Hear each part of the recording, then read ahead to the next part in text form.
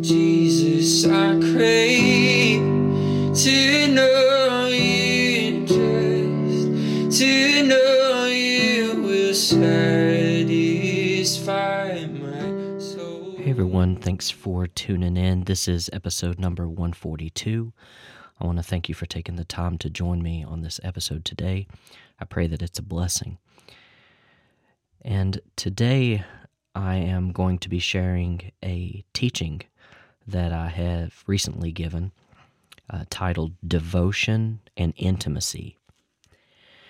This is really a topic that is near and dear to my heart. And I hope to share both my thoughts and many scriptures regarding devotion and intimacy. Now, these two words, they may be a great deal of your own spiritual experience, or they may be notions that are new to you. Either way, they are of great importance to the Christian's journey, and I'm convinced are central to the heart of God, and therefore necessary for me to echo until my dying breath. Now, many of us have grown up in religion that says, do this because this is the way it is done, or perhaps do this because if you don't, X, Y, Z will occur. Now, for many, Christianity is expressed through subconscious checked boxes and disconnected from the expression of a devoted heart that is onely connected through intimacy. What if I told you that what you ought and should do could become, by God's grace, something you long for? What if righteousness wasn't about trying hard enough to accomplish, but rather an expression, an outflow of your relationship with God through Christ? You see, we live in a church society with so many expressions of what church should be, so many interpretations of what Scripture expects and commands. Each and every one of us battle the self-will, then coat that self-will with religion, and you get a hard candy that provides no nutritional value, has a bitter tasting core, and breaks teeth when you try to explore its depths. Each and every one of us, as Christians, has been commanded, not suggested, to deny self. It is not about what we want, what you want. It's about what God wants. To be able to follow Jesus requires us to deny ourselves. If you haven't denied yourself, you are following yourself. Some of us want to take up our cross and show others how big our cross is, how beautiful it is, or how bloody our cross is. Relationship with Jesus is not cross-comparing, nor is it self-fulfilling. It is self-denying. Now, what I want to do in this teaching is to ignite something in your interior, in your heart and mind, to devotion and intimacy with God, in and through Jesus by the help of the Holy Spirit. Let's just have a quick moment of prayer before we begin. Lord, I thank you for your love and your mercy and your goodness. I thank you that no matter how much we desire you or think we desire you, you infinitely, exponentially desire us even more. I thank you that you're patient and willing to engage with us, even in our thick-headedness.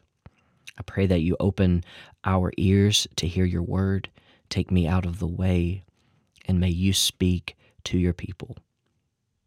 I thank you in Jesus' name. Amen.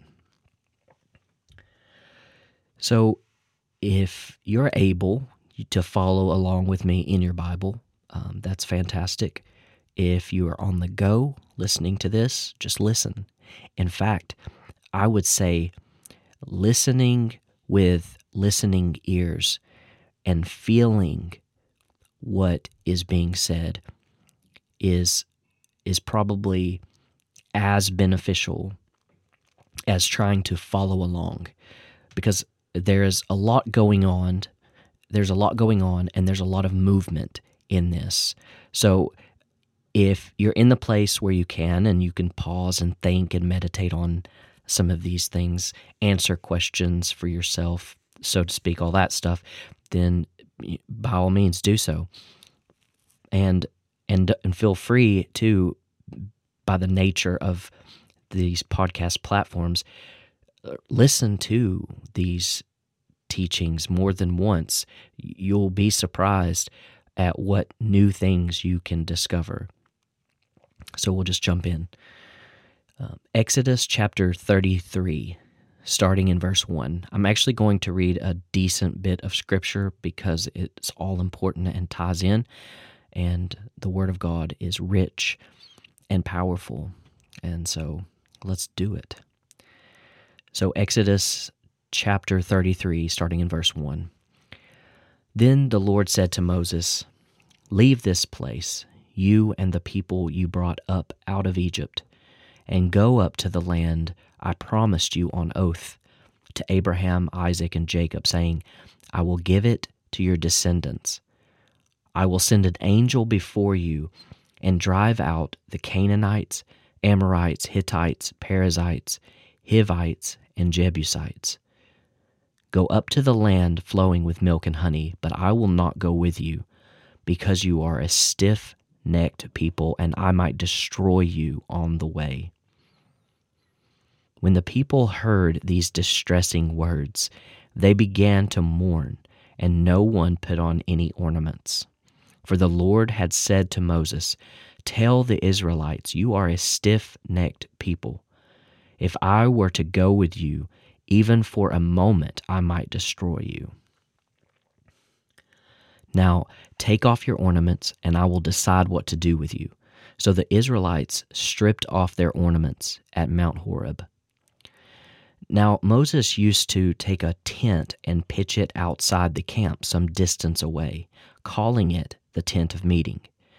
Anyone inquiring of the Lord would go to the tent of meeting outside the camp.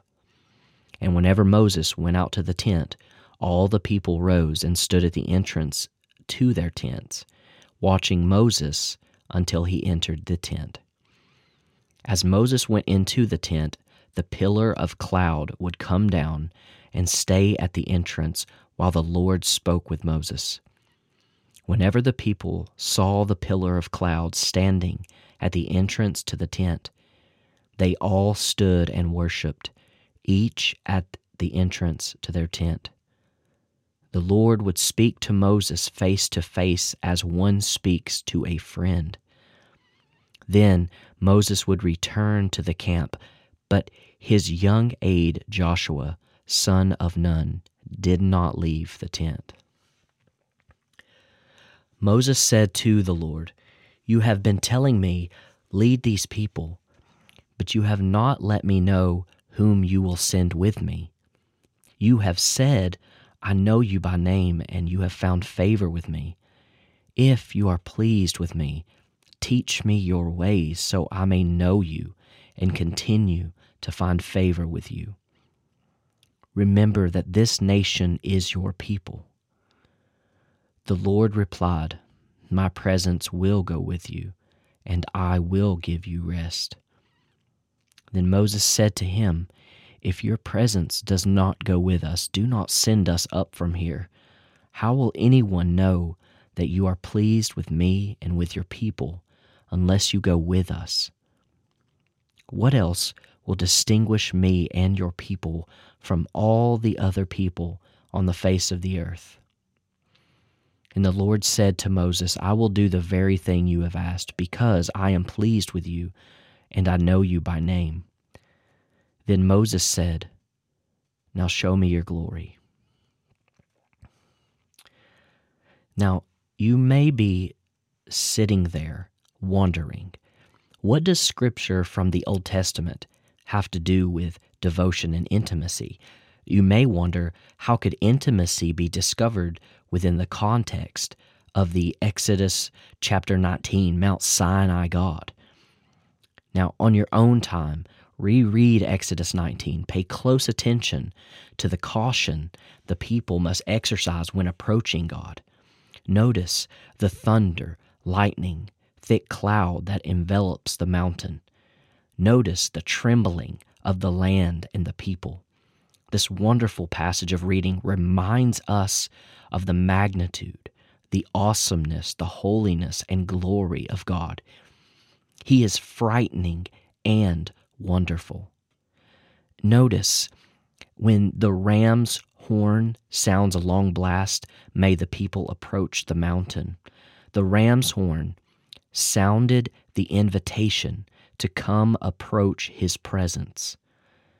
Now, when Abraham took Isaac to the region of Moriah on a mountain, what was caught in the thicket before Abraham plunged the knife? A ram. What was that ram caught by in the thicket? His horn. Listen to Psalm 148:14. And he, God, has raised up for his people a horn, the praise of all his faithful servants of Israel, the people close to his heart. Praise the Lord. Also, Psalm 132:17 and 18. Here I will make a horn grow for David and set up a lamp for my anointed one. I will clothe his enemies with shame, but his head will be adorned with a radiant crown. I hope you can see this horn to be speaking of the promised Messiah, Jesus. Notice his head will be adorned with a radiant crown. Many of us want a radiant crown, but without first going through the thorny one. The path that our Lord took, which exalted him, was the lowly one. The servant, the sufferer, the bruised and beaten, for it is only through death that one finds life. Jesus is that horn of our salvation, the way in which we may approach God himself. He is the strength in our weakness. Jesus is the way, the truth, and the life. No one can come to the Father but through him. In verse 3 of Exodus 33, God spoke to Moses to go up to the land flowing with milk and honey.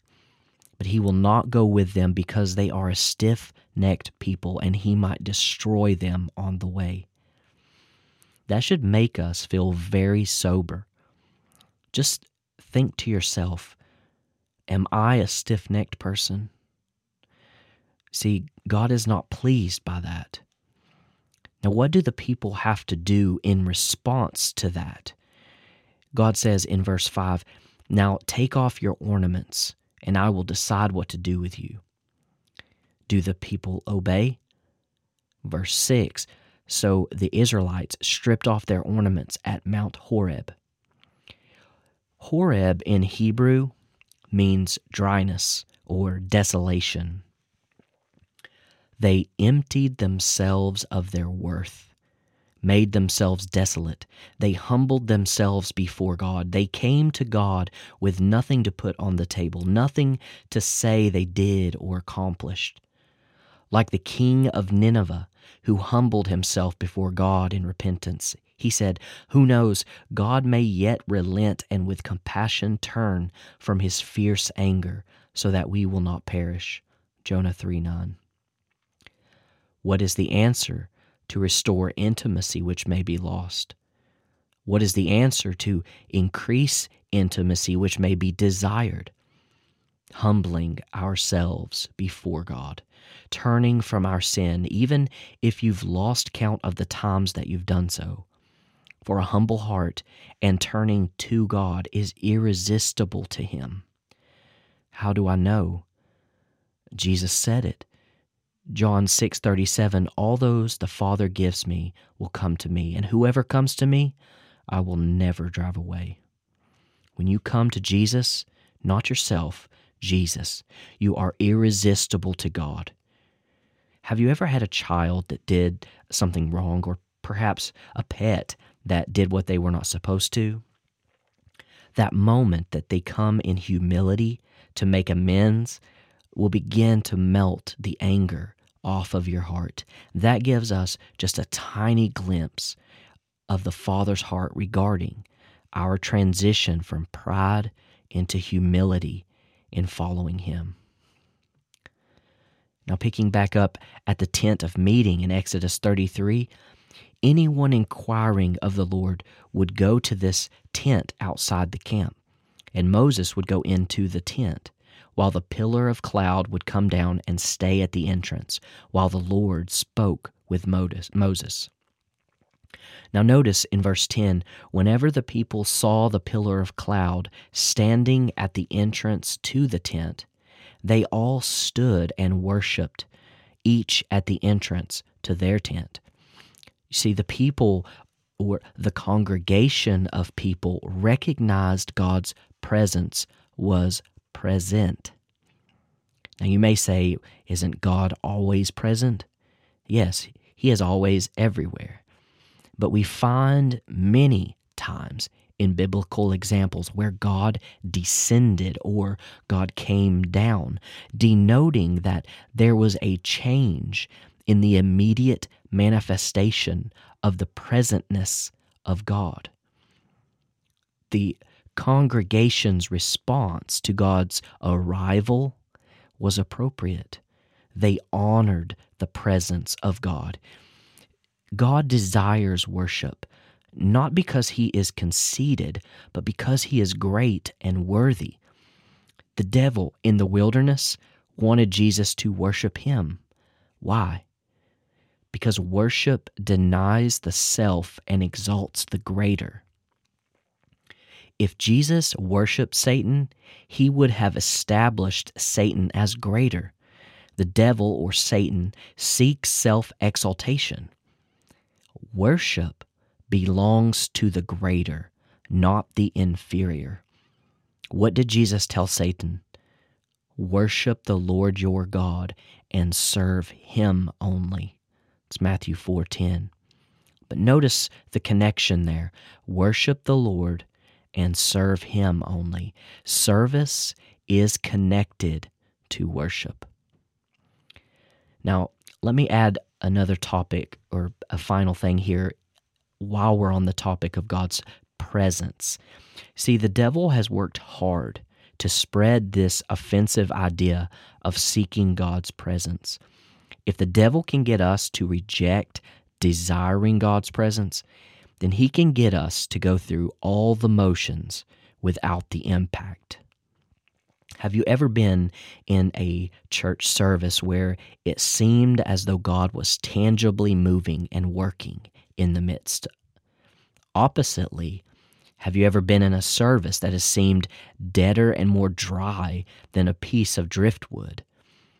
If we allow the enemy to be successful in toying with our understanding, to reject pursuing God's presence because God is, quote, already all present, then we are in big trouble, a grave mistake. We will have dead and dry services with little power and impact to those present. We will go through motions, and lives will lack transformational encounter that comes from encountering God. Do not get sucked into the trap of rejecting to seek God's presence. Now, when Moses was in the tent of meeting, the Lord would speak to Moses face to face as one speaks to a friend. This verse, which is in verse 11, deserves much attention and meditation in each of our own quiet times with the Lord. I would encourage you to ask the Holy Spirit to reveal, what does this look like, and what are the implications that it can have in your own personal life. Meeting the Lord face to face as one speaks to a friend, that's powerful. But notice, once Moses would leave and return to the camp, Moses' aide, young Joshua, did not leave the tent. I believe that it was in this place that Joshua was getting a personal experience with God that was his grooming for his eventual leadership of the people.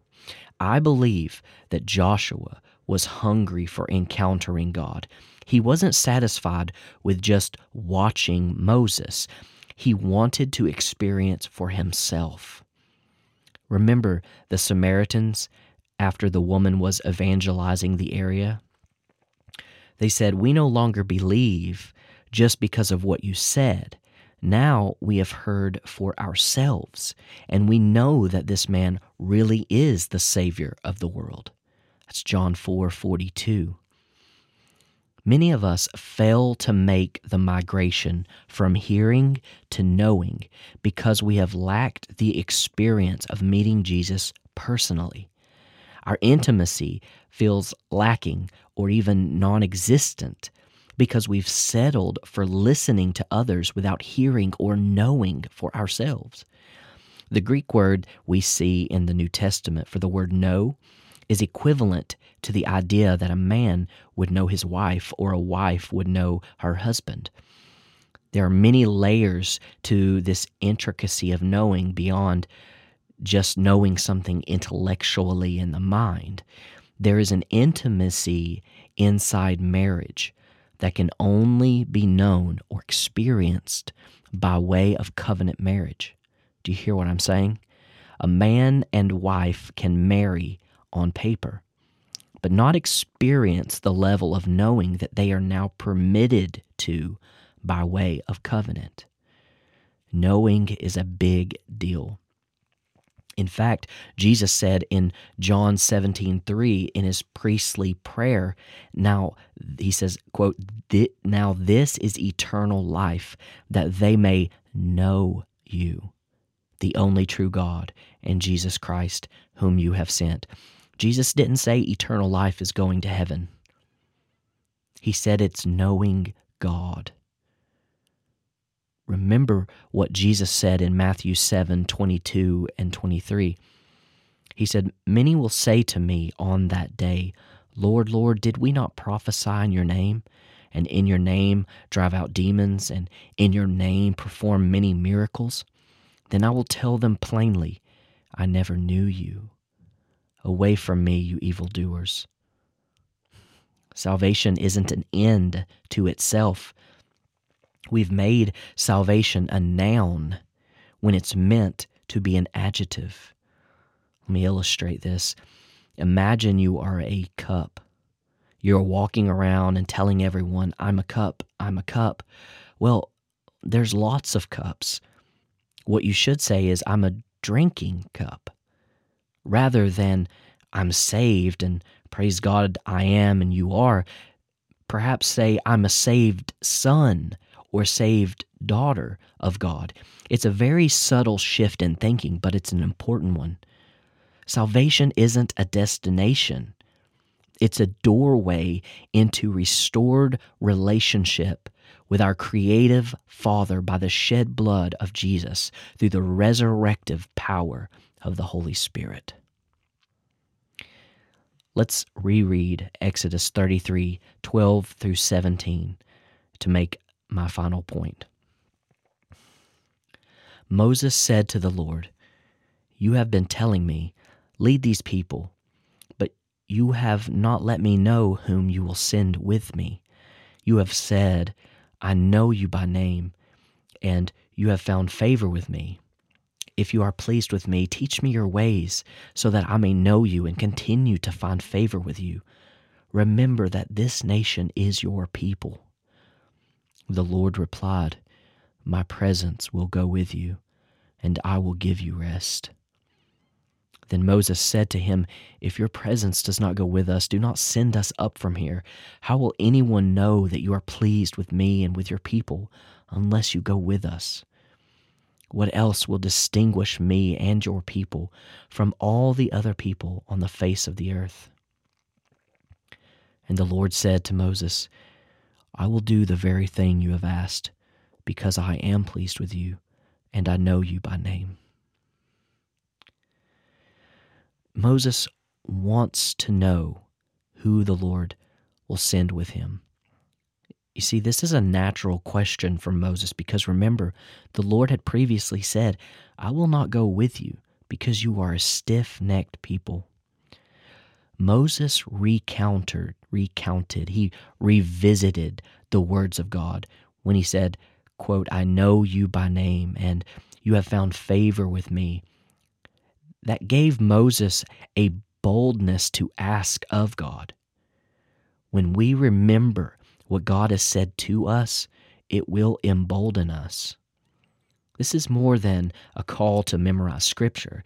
It is to remember what God has spoken to us. It's the building of altars of remembrance when God has touched our life. Abraham, Isaac, and Jacob, they did the same thing as well, altars of remembrance, to think and remember what the Lord has done. This boldness gave Moses access to petition God, teach me your ways, so I may know you and continue to find favor with you. Moses, like Solomon, he didn't ask for long life or wealth for himself, nor the death of his enemies, as 1 Kings 3:11, but rather to know God. Moses wooed the heart of God. Look at God's response. The Lord replied, my presence will go with you, and I will give you rest.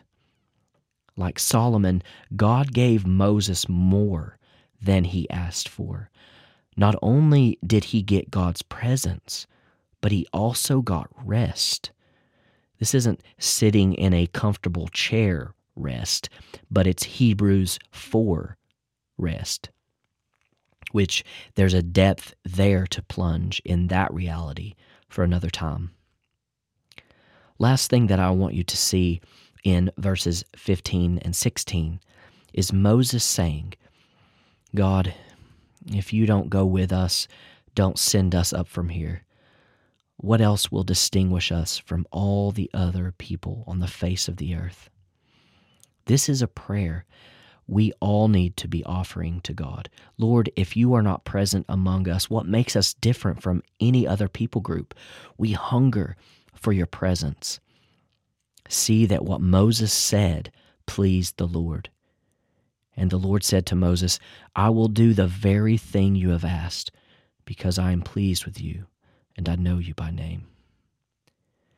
We as a people, both in our local bodies and those represented by all church bodies throughout, those listening to this now, we need to have a hunger for God that is both bold and humble. One that takes off our ornamental abilities, our preferences, inclinations, and just says, God, I need your presence to be among me. I need intimacy with you. I deny myself and I hunger for you. You may be thinking, I want intimacy, I want devotion to God, but I don't feel it. Seek Him for it until you feel it. And when you stop feeling it, keep seeking until He renews that feeling. Seek Him, for He is worthy to be sought. What if I told you that whatever church body you're in, that you have an opportunity to steward revival? Not revival necessarily in the sense of Wednesday through Saturday, but revival in the sense of transformed spiritual and physical lives, salvations, a limitless hunger for the things of God. Revival isn't an addendum to our plans. Revival is Jesus receiving the reward of His suffering. An adorned and readied bride. Devotion without intimacy is slavery. And intimacy without devotion is whoredom. Intimacy feeds devotion, and devotion makes room for intimacy. So I want to give an opportunity for those who have heard this and this message has hit the tuning fork of your heart to respond. I want to invite you, even through this podcast media, I want to invite you to create this moment of remembrance, this altar, if you will, not as a sign to anyone around you, but as a sign to God, a declaration to Him in your uncomfortable expression that you long for Him. Let it be a declaration to God that you long to experience intimacy with Him, that you choose Him over all other lovers. You provide the sacrifice, and God will provide the fire. Lord, I just thank you for your heart in this message. I thank you for the seeds that it's sowing, that has sown even now and moving forward throughout those who would come to hear this in even years to come.